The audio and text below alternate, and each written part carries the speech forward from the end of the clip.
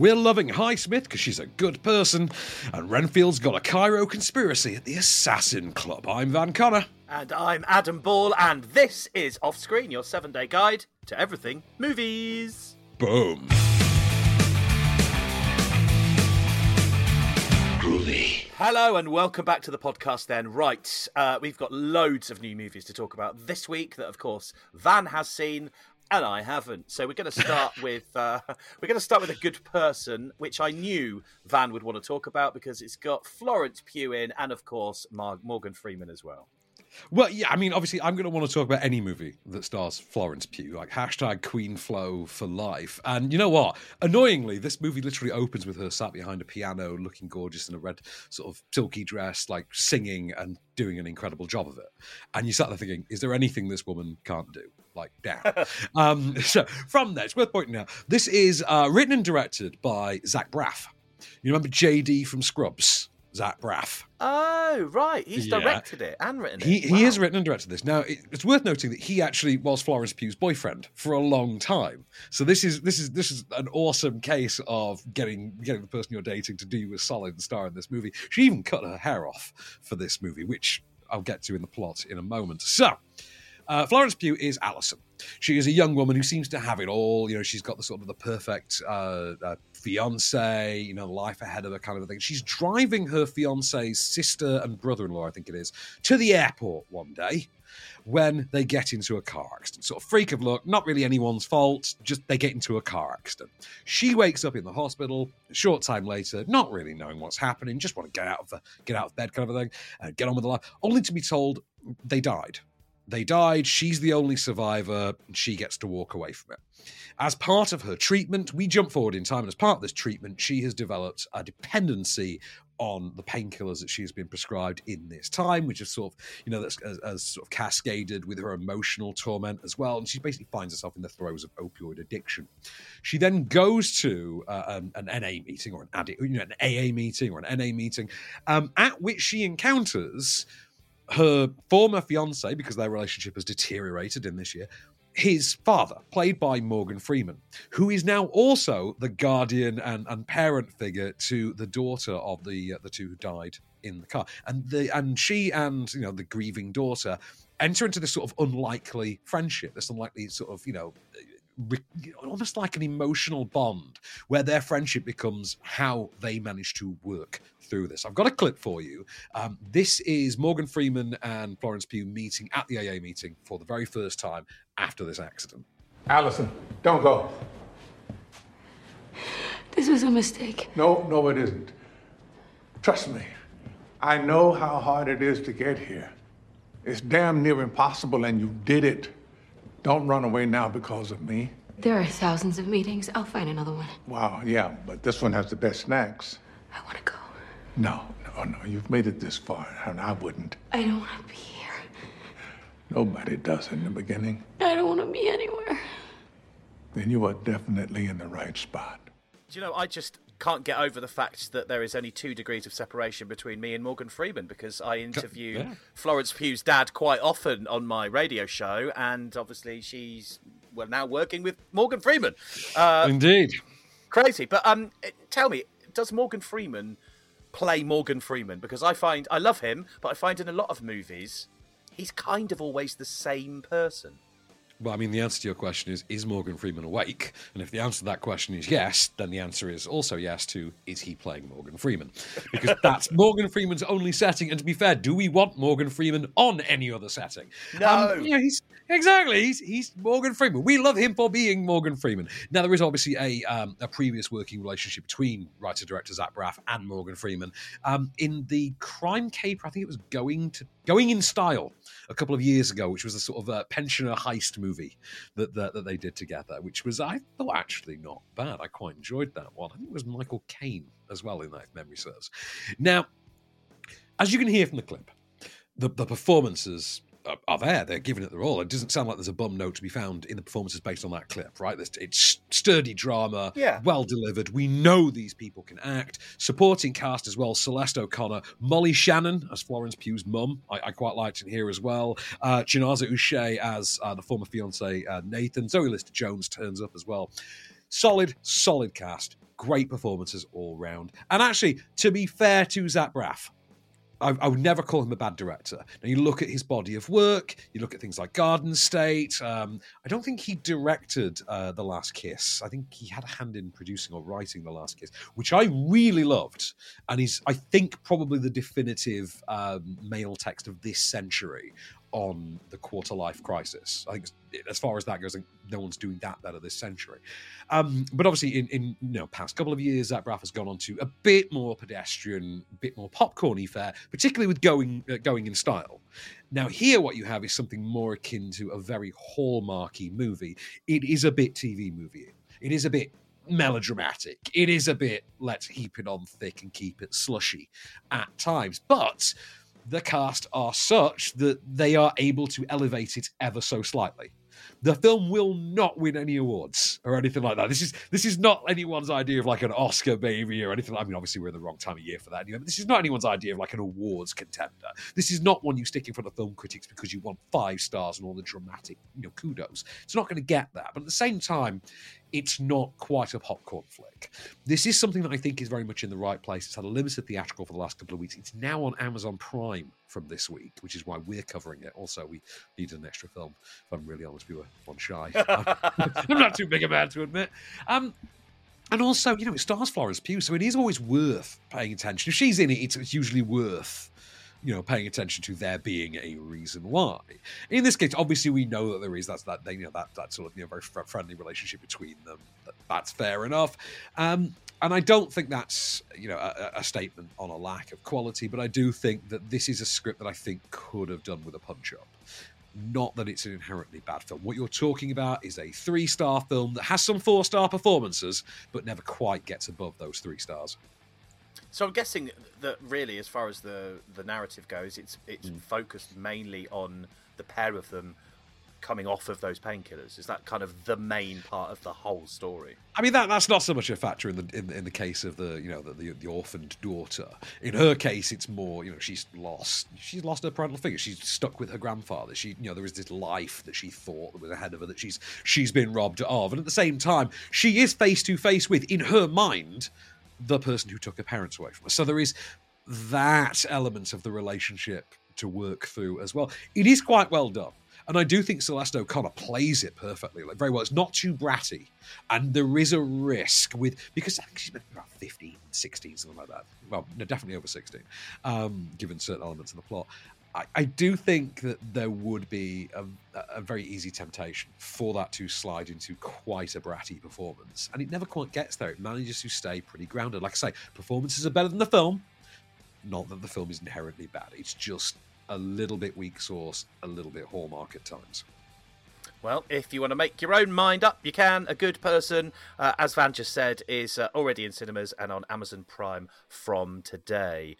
We've got a couple of new ones to talk about in a second. We're going to talk about Loving Highsmith and Cairo Conspiracy as well, both in cinemas from today, and we'll see what Van thought of those in just a sec. Stay where you are.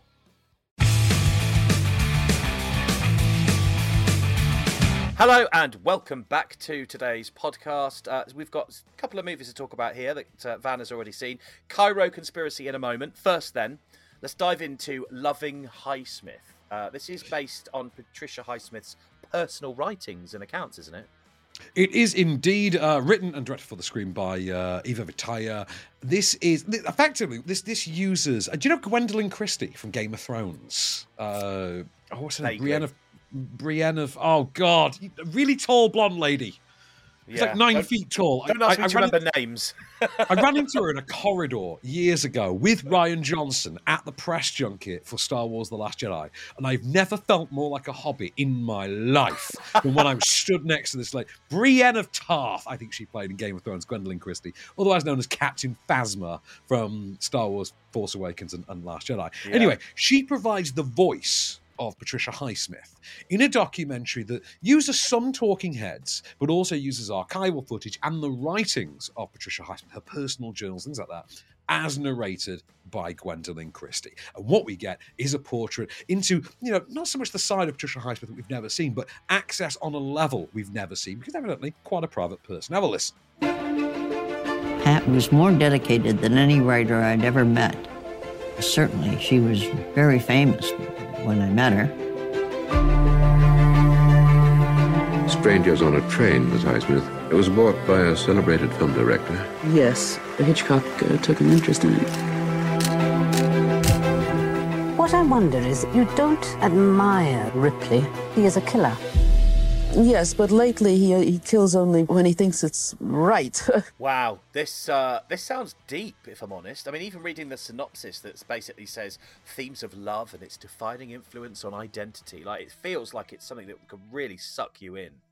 Oh, to be fair, it really does. Now, of the two films we're talking of in this block, it's not even the best one, to be fair. Spoiler alert. But this is quite compelling. Now, I didn't know an awful lot about Patricia Highsmith beyond she wrote A, B, and C. Like, that's really... And we're talking about... If we're going with, the Patricia Highsmith's sacred texts, for lack of a better term, we're talking about Carol, which was adapted for the screen, I think, in 2015, with Kate Blanchett, Rooney Mara, was very, very acclaimed at the time. Todd Haynes, I think, directed. Very acclaimed, was up for Oscars that year, and I remember it being a huger deal than I really considered it to be at the time, but I wasn't really a fan of the novel. I know that, like I say, that is kind of a sacred text, particularly of young gay women, considered a coming-of-age rite of passage kind of thing. She also wrote Strangers on a Train, as you can hear in the clip, which best remembered now, obviously, for the Hitchcock movie. And if you're me, for the Danny DeVito, Billy Crystal spin, Throw Mama from the Train in 1988, which, if you've never seen it, is one of the all-time great comedies. She also, of course, came up with the character of Mr. Ripley, of Tom Ripley, from Talented Mr. Ripley with Matt Damon, Jude Law. And we get to see, clips of these movies, and the legacy that is, that sort of side of her legacy in between all this stuff. So it's not just an old-timey thing and there's no casting an eye forward.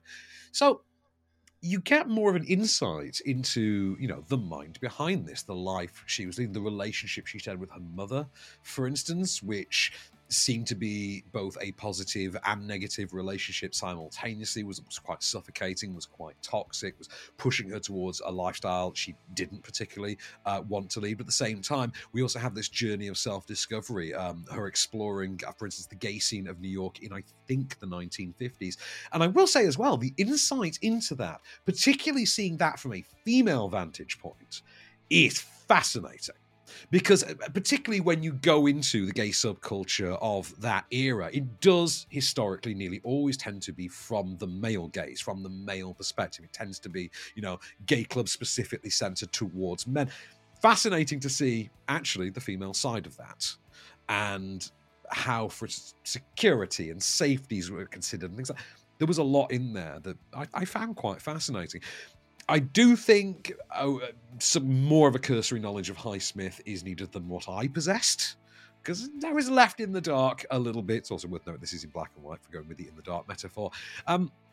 If you are someone who knows Highsmith's work, particularly if you're a woman who has enjoyed and read Carol, and you would like more of the story behind that tome, of which it seems, there's more weight, it seems, behind the writing than actually in the writing, and it's not exactly a light read either on the page or on the screen, then I think this is something you're going to find absolutely unmissable. So this is Loving Highsmith. It's only 83 minutes long and is in cinemas from today. Like I say, features the vocal talents of Gwendolyn Christie as well as Highsmith. Okay, all right. Well, let's move on to Cairo Conspiracy, which I know you're excited to talk about here. So talk to me. What's this all about? Right, so originally released under the title Walad Min Al-Jannah. Also released, I think it was released in some European countries as Boy from Heaven, but has actually been released in the US and now the UK as Cairo Conspiracy, which is a bit dumber a title than what the movie really requires. Okay, so it's about Adham, young college-age son of a fisherman, so has grown up poor, gets the chance to attend a prestigious Cairo university that also happens to be the central hub for, I think it's the Sunni educational system, sort of seat of power for Sunni Islam, has become sort of their central hub, both in terms of education but also indoctrination as well. No sooner has he gotten there than he finds himself enlisted by the authorities as effectively an intel gatherer to actually go in and take down names, note the faces, who's going where, and before long, oh my God, you've got the Arabic version of The Departed. And I'm in. Brilliant. Like, as soon as you advertise it as that, the title's garbage. Don't get me wrong. Like, Cairo Conspiracy, nonsense title, like terrible. I don't know why they use it. Boy from Heaven works a lot better. But yes, this is Arabic, The Departed. This is Al Departed. I love this. Great performances all around. Fares, who plays the Colonel. Is it Colonel Ibrahim? I want to say offhand. Colonel Ibrahim, played by Fares, who's effectively the handler, the co-op who's running this. Great performance there, and unlikely tough guy. Like, really just unthinkable. Like, a character that goes through real shifts, who goes through a complete change of not so much motivations but tactics and style through this. But Tawfiq Baham, who plays Adham, a really good performance, really solid, sells the tension, sells the nerves. Absolutely captivating turn here. I don't know him from anything else. I've not seen him in anything else, but he won me here hard. So he's got my money for life. But I just thought, I mean, this is screenplay by and directed by Tariq Saleh, who I forget where Tariq Saleh is from. I think he's Turkish. And actually, there's a slick style to this, but at the same time, it doesn't feel over-glamorized.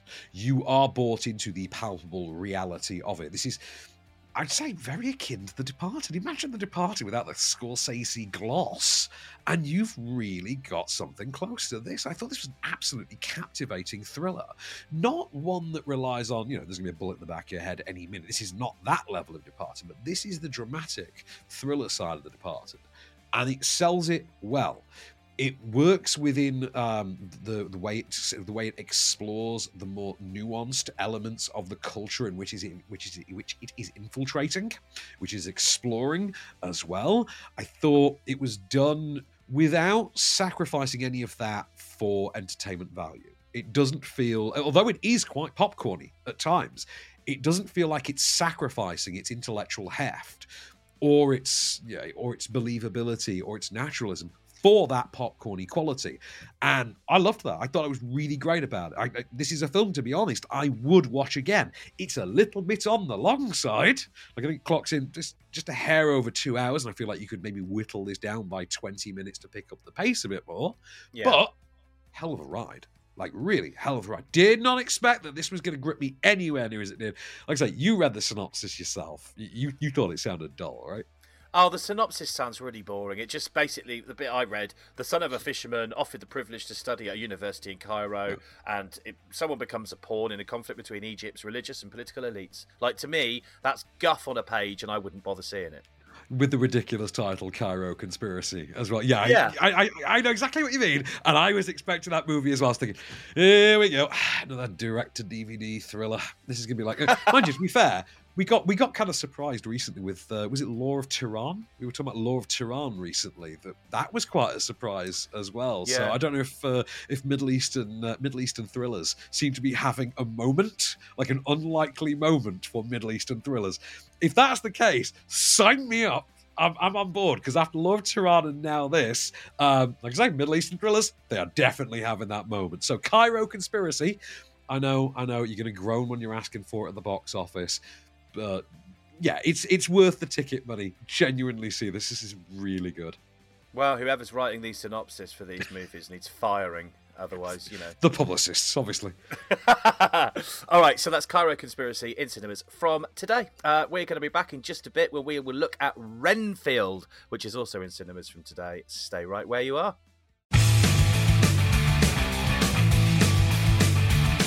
Hello and welcome back. We've got a couple of new movies left to talk about here, if I can get my words out. Assassin Club in a second. First, though, I've got to say, the images of this I've seen. I haven't seen the trailer, but I've seen images. It looks fantastic. Renfield in cinemas from today. Tell me all about this. It looks great. Right, so this is a new movie from Chris McKay, who gave us The Tomorrow War with Chris Pratt a couple of years ago on Prime Video. I think we reviewed that together. Also, the Lego Batman movie was his as well. Like, he's the other McKay who isn't Adam McKay. McKay, the Americans seem to flip on this one. But he's the Lego Batman guy, not the Big Short guy, is the important thing here. Right, so this... Right, do you know the character of Renfield from Dracula lore? Vaguely. sort of the Igor type in the scenario. He's kind of the human helper, the familiar. If you know the law, and I'm saying law with an R-E rather than Nicholas Hoult here plays Renfield. I think it's Robert Montague Renfield, as we are told, who is Dracula's familiar. As the movie opens, he has recently relocated to New Orleans, where he has taken possession of a derelict hospital that he is using as a base in which to house a debilitated, absolutely destroyed Count Dracula, played by Nicolas Cage. We are shown the events that led them to this, which basically involve your Van Helsing-style vampire hunters having tracked Dracula to his castle and finally taken him down. Dracula gets the last laugh, but gets burnt to a crisp in the process and needs to regenerate.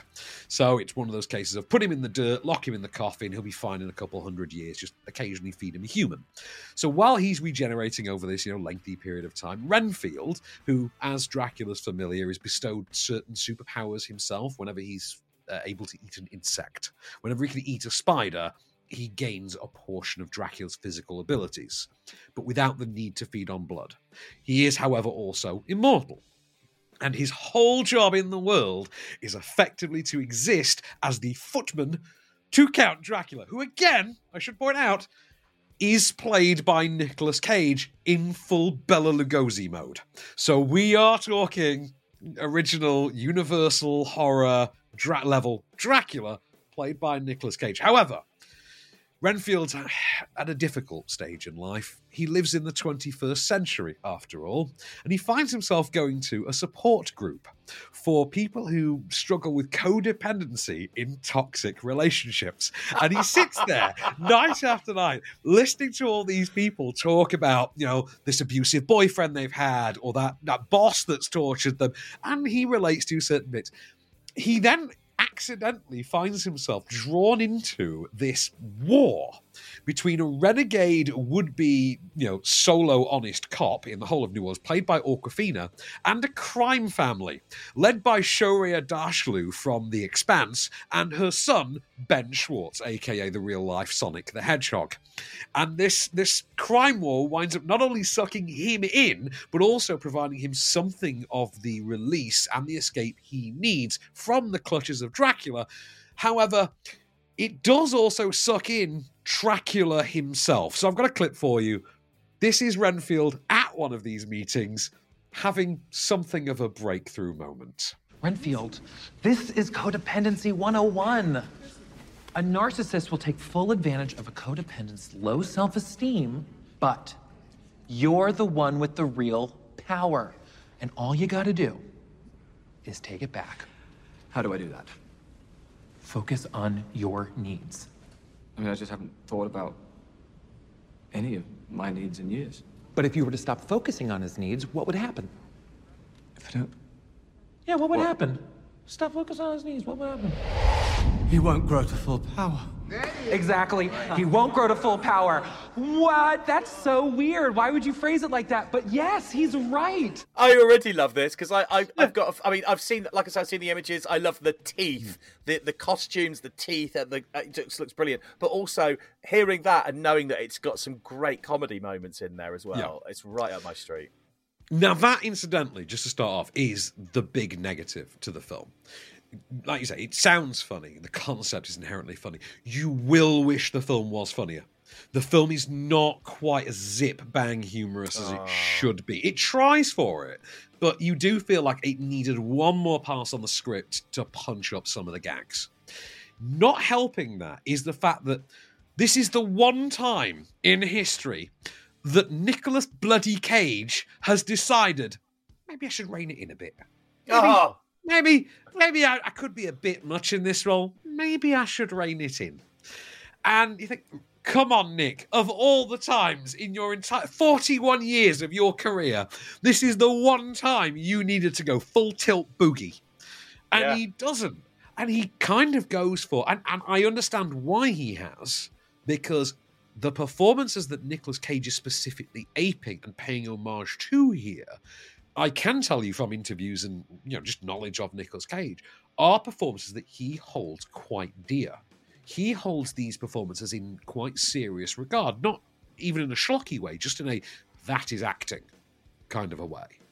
And so I can see that there is a reverence there for him. And that does come across, to be fair, but it feels like it's respectfulness at the cost of engagement, which, again, if you're going to attribute that to anyone, Nicolas Cage seems like the last guy in the universe that you do. However, Nicholas Hoult, very charming, very likeable leading man. I enjoyed Awkwafina a lot. I think the scene stealer here, though, is Ben Schwartz as one of the villains, as the son of the crime family, who kind of gets, if you know your Parks and Recreation, on which Ben Schwartz really kind of got his big break, if you know Parks and Recreation, this is straight up Jean-Ralphio.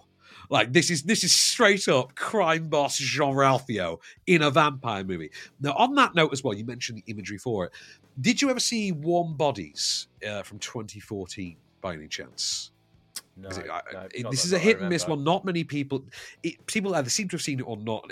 It's one of those. It was a romantic comedy about zombies starring Nicholas Hoult, and it has a very similar tone to this, which I actually found at some points kind of weirdly complimentary. So Nicholas Hoult has done the zombies.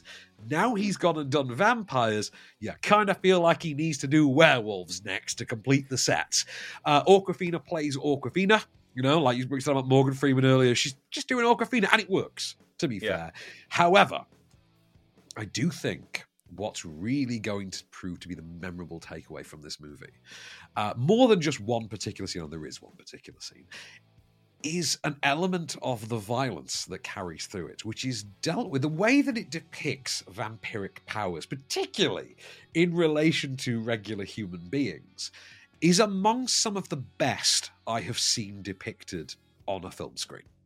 There is a sequence in this that involves a motel courtyard and a SWAT team that is going to haunt my nightmares.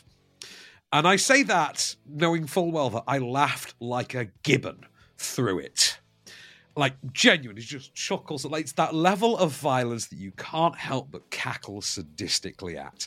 But when it's over, you kind of feel like you need a shower. It was brilliant. Think Zombieland. Remember when Zombieland would go really extreme and drop pianos on people? Like we're talking about that level of just absolutely sadistic, blood torrent fun. Like that level of sadism, but done with absolute glee and cack-handed joy. The only way I can describe it. Now, it's quite a short film. It's only about 93, 95 minutes. I can look it up exactly. I don't know why I'm conjuring it from memory. It is 93 minutes long and genuinely a lot of fun. Not quite as humorous as I think it needs to be. I think Warm Bodies, in particular, with Nicholas Hoult, was a lot funnier. But this works. I think this is a good time at the movies. I don't think anyone's coming away disappointed. I think if the worst complaint you can come away with is Nicolas Cage is taking this too seriously, then in context, I think that's not that bad. And also, maybe a couple more jokes needed. Fine, but there are enough jokes that land very, very well. Quite a juxtaposed position there, really, with Nicolas Cage not quite taking it maybe too seriously, but then on the other hand, you've got all of that graphic violence and stuff going on at the same time. Yeah, there is also, I'm just going to say this, there's also Shohreh Aghdashloo, and there is something about Shohreh Aghdashloo, and I'm not sure if this is the Middle Eastern man in me, but if Shohreh Aghdashloo wanted to simply sit before a camera and read the phone book for 93 minutes, I'd listen. I'd be first in line and I'd listen, and I'd never feel bored. There's something about that woman's voice. She's like the Middle Eastern Kathleen Turner. There's just something about that voice, and she's brilliant. Underutilized. You could probably remove her from the entire movie, and it wouldn't change the narrative at all. But she's just one of those performers that it's always nice to see on screen. It's nice to see her get shot in a good film role for a change as well. Well, there you have it. You can make your own mind up. I certainly have. I want to see this. Renfield is out in cinemas from today. Right, we've got one last film to look at, Assassin's Club, and we'll see what Van thought of that in just a second.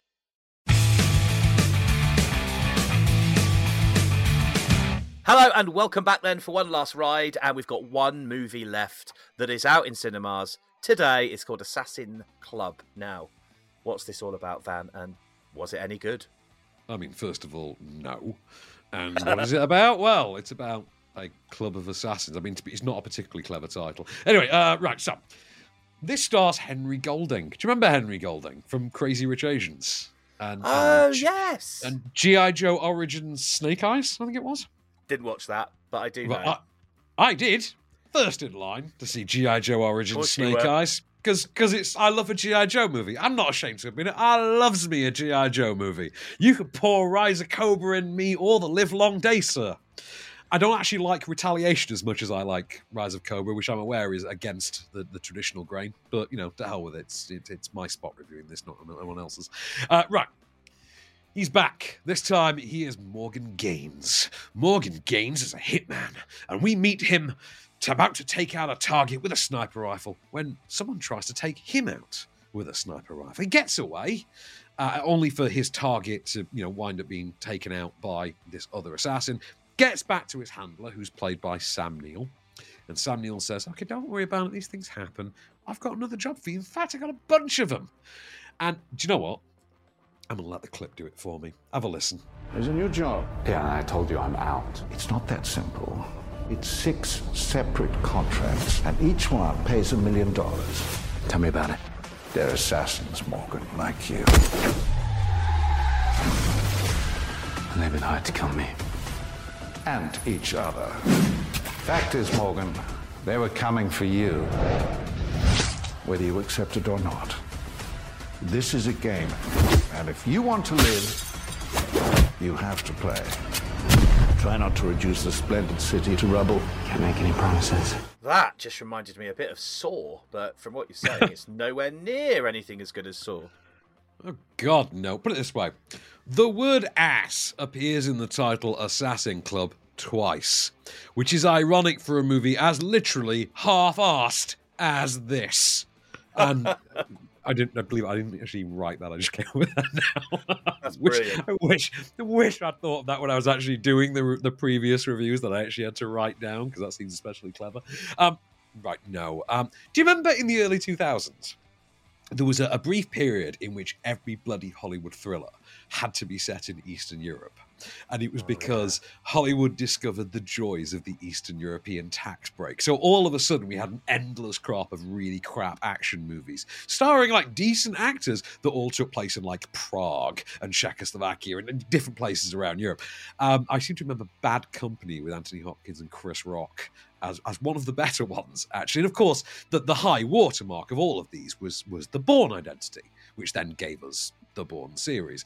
However, it did also have the dizzying lows of something like Ballistic X vs. Sever, starring, I think that was Rebecca Romaine and Antonio Banderas. Now, this is much closer to Ballistic X vs. Sever than it is Bourne. Believe me. First of all, hour and 51 minutes that will somehow feel like a fortnight. And I do mean like a fortnight. This has all of the narrative nuance of a series of PlayStation cutscenes for a particularly dull game. I mean, dull is the watchword here. There is barely competent action, and that is the only thing propping it up. It's directed by, I think it's Camille Delamarais, I think, who directed, if I remember this correctly, The Transporter Refueled, the particularly forgettable reboot of the Transporter series that had previously been Jason Statham, and I think about 2015, 2016, just after Deadpool, they rebooted it with, what is his name? Also a Game of Thrones alum, Ed Skrein. Ed Skrein and Ray Stevenson from Punisher Warzone were the sort of reboot characters. And it wasn't terrible. It was pretty bad, but bad by the standards of the Transporter movies, less so by the standards of other movies. Right, so competent action. However, this really feels like a paycheck movie. This is one of those where everybody there feels like they are there for, okay, I've got 6 days that I have to be in Prague and I'm picking up 130k for this. Okay, here's my signs. And it feels like a movie in which every single person on screen at any moment read that script for the very first time just before they walked onto that set. So they turned up to work that day, they were given their sides for the day, and that's the first time they read that particular scene. It feels like it. Nobody feels especially present. And for a movie which, to be fair, has a pretty decent hook. You know, hitman series of, got to take out 6 assassins that are also going to take out you, so it's not really a job you have a lot saying. Great stuff, Henry Golding should be a pretty natural fit for that. I mean, you look at how he, handled himself with action in Snake Eyes, for instance. You're like, okay, I know this guy can do this. This is nowhere near as charismatic or as engaging as Snake Eyes G.I. Joe Origins, which, believe me, is saying something. But, that movie had Andrew Koji. This has Sam Neill in paycheck mode. It also features one of the dumbest twists. And when I say dumb, I mean transparent, obvious, lame, given away by the trailer, given away by the poster, and just nonsensical of any movie I've seen in a long, long time. And I'm talking about a movie that literally features a mystery character that you can see and hear, who is played by the exact person who is also playing someone else. And you're thinking, I'm confused as to what? Wait, what? And I should mention this mystery character features an incredibly bad wig and terrible contact lenses. So you're very aware that this is a person in a disguise. And you're like, why is that actor doing... Oh, it's meant to be a twist. Oh, yeah. Sorry, I've working eyes and I've seen a movie before. Yeah. It's bad. It is really, really bad. It's bum-numbingly long because it is so dull.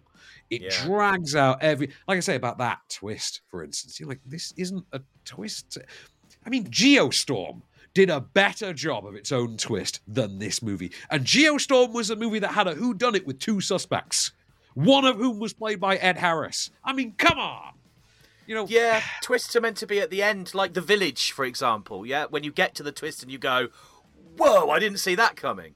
I mean, here we're talking about a villain reveal. And when your villain is constantly trying to kill you, there's obviously a sort of an issue there. I mean, right, it's also worth noting, and this is kind of testament to how, badly put together this is.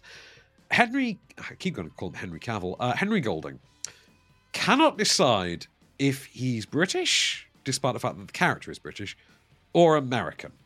And he flip-flops on that decision, sometimes mid-sentence. I'm aware of the irony. I'm aware of the irony of me being the person to say that, because I know that I can do it, but I actually have reasons. He does not.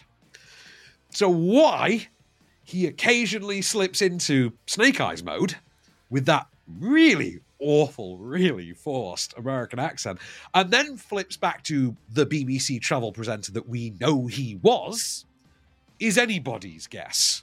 I know why. It's because he only got the script that morning. Entirely likely, isn't it? It sounds like it. It really does. And then you get to Daniela Melchior from The Suicide Squad. She played Ratcatcher 2 in Suicide Squad. And I had never seen her in anything before The Suicide Squad. And I found her incredibly endearing, charming, very winning and likable in The Suicide Squad. I'm now convinced more than anything that is just the writing of James Gunn, and she is in fact a terrible actress. And that more or less anyone could have phoned in a script that good from James Gunn. Because, god damn, she is dreadful here. I mean, really dreadful. And I said about them getting the script that morning? No, I feel like she got it and just, sounded it out like they were pictograms. The words were just pictograms from her, and she was just sounding out the vowels. Like it's that level of bad performance. There's quite a few actors here who I really would have expected better from. Obviously, including Henry Golding, because I'm in Henry Golding's corner. I want that man to be Bond. Give him James Bond. At the very least, give him the Saint. He or Regé-Jean Page should be the Saint. Like when they eventually get around to doing that character again, which I think is happening. It's going to be Chris Pine, though, I think, annoyingly, because why not get an American play a British character? Although apparently if you got Henry Golding to do it, he'd also just play it as an American, it bloody seems. This was absolutely tear your hair out infuriating. It took me back to that early 2000s sub-born Eastern European tax break heyday, and believe me, nobody needs to revisit that ever. Don't see this, whatever you do. I mean, it's in cinemas. I think it is on Paramount Plus in the US. And it's worth noting that is exactly where it belongs, because if a streaming platform had released this as a direct-to-streaming movie, it's about the only thing that would have made any sense, because You know, they say I wouldn't want to be a member of any club that would have me. You don't want to be a member of this club at all. Assassin Club, dreadful. You'll want to be kicked out immediately. It's a bit of a shame, really, because with a title like Assassin Club, you expect a little bit more out of it. But you know, you say that, but let's go through the numbers on this one. Assassin's Creed. Now, as movies with Assassin from the last few movies, from the last few years. Assassin's Creed, crap. Yeah. American Assassin, crap. Assassin Club, crap. Stop putting Assassin in movie titles because apparently it just adds crap. That's it. Well, there you go. In cinemas from today, if you want to make your own mind up. Yeah, exactly. All right, so next week, when we are back, we've got the Three Musketeers, D'Artagnan. Yeah, next week, packed week. And, I mean, D'Artagnan. Three Musketeers, D'Artagnan isn't even the biggest film out. And if you release a Three Musketeers movie, baby, you got my ticket money. I am a complete whore for the Three Musketeers. And I will say, I will champion 1993's forgotten Kiefer Sutherland-led Three Musketeers until I am blue in the goddamn face. Also, kick-ass theme song, baby. All for One, All for Love by Bryan Adams, Rod Stewart and Sting. Now, that is how you do it, son. Next week, we also have Missing, which I saw at an Odeon Limitless screening, I think 3 months ago. So I've been sat on that this entire time. Dying. You made notes. Yeah, I made notes. I mean, the best part is, thanks to American streaming, we can watch this again now as well. Sick of Myself is next week. I was invited to a Q&A with the director for that. I'm not going to be able to make it. The documentary How to Blow Up a Pipeline is next week, as well as 1001, and most pivotally of all, and I have been waiting a very, very long time for this movie. I have missed out on 2 opportunities to see this because of this. Because we've been recording this, I have missed out on 2 screenings of this movie. They keep putting them on bloody Thursday nights. I don't know why. However, Monday morning, I will be starting my week, as I mean to go on, with Evil Dead Rise. I am so excited. Klaatu Barata Nikto. The Deadites are back. No Bruce Campbell this time, as far as I know. But, forgive and forget. Well, we'll see what you think about that next week, of course, when we are back on Friday. So that's all we've got time for this week on Offscreen. I've been Adam Bull. I've been Van Connor, and we shall return.